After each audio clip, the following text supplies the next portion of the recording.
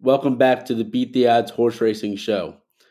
If y'all haven't heard the news, the 150th Kentucky Derby will be the richest Kentucky Derby ever. This race started in 1875 and has not missed one running since then. It's the longest running annual sporting event to take place in the United States, and they are trying to put on a show for the 150th Kentucky Derby. But I think that this is a step in the right direction of to where the Triple Crown needs to go.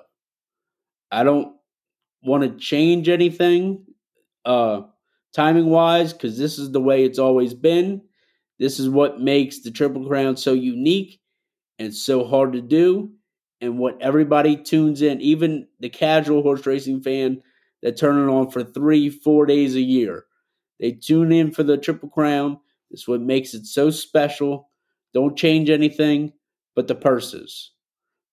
We need to separate these Triple Crown races and the Breeders' Cup away from any other race on the card, on the stakes calendar.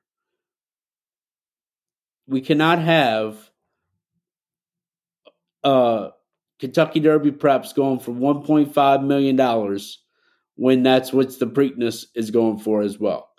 We need to bump every single purse on the Triple Crown up to $5 million. I'm happy with that.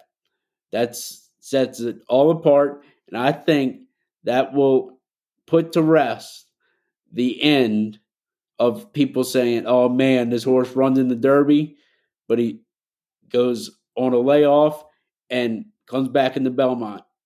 We won't have one horse that runs in all three, because money talks. Everybody wants to be in these races, but money talks, and that will make them want to bring their horse back on 2 weeks if they're going to win $3 million if they win the race. With only a $1.5 million purse, you got to ship, you got to go, and you get what's 60% of that. It's not as much as and as flashy as a $5 million race for the Preakness, for the Belmont, for the Triple Crown races. That's what makes these races so special. And I think if we just up the ante on the prices like Churchill Downs did, make this a show. Show everybody why horse racing is so great and make everybody want to tune in, and because everybody wants to see the best horses, the best 3-year-olds face one another.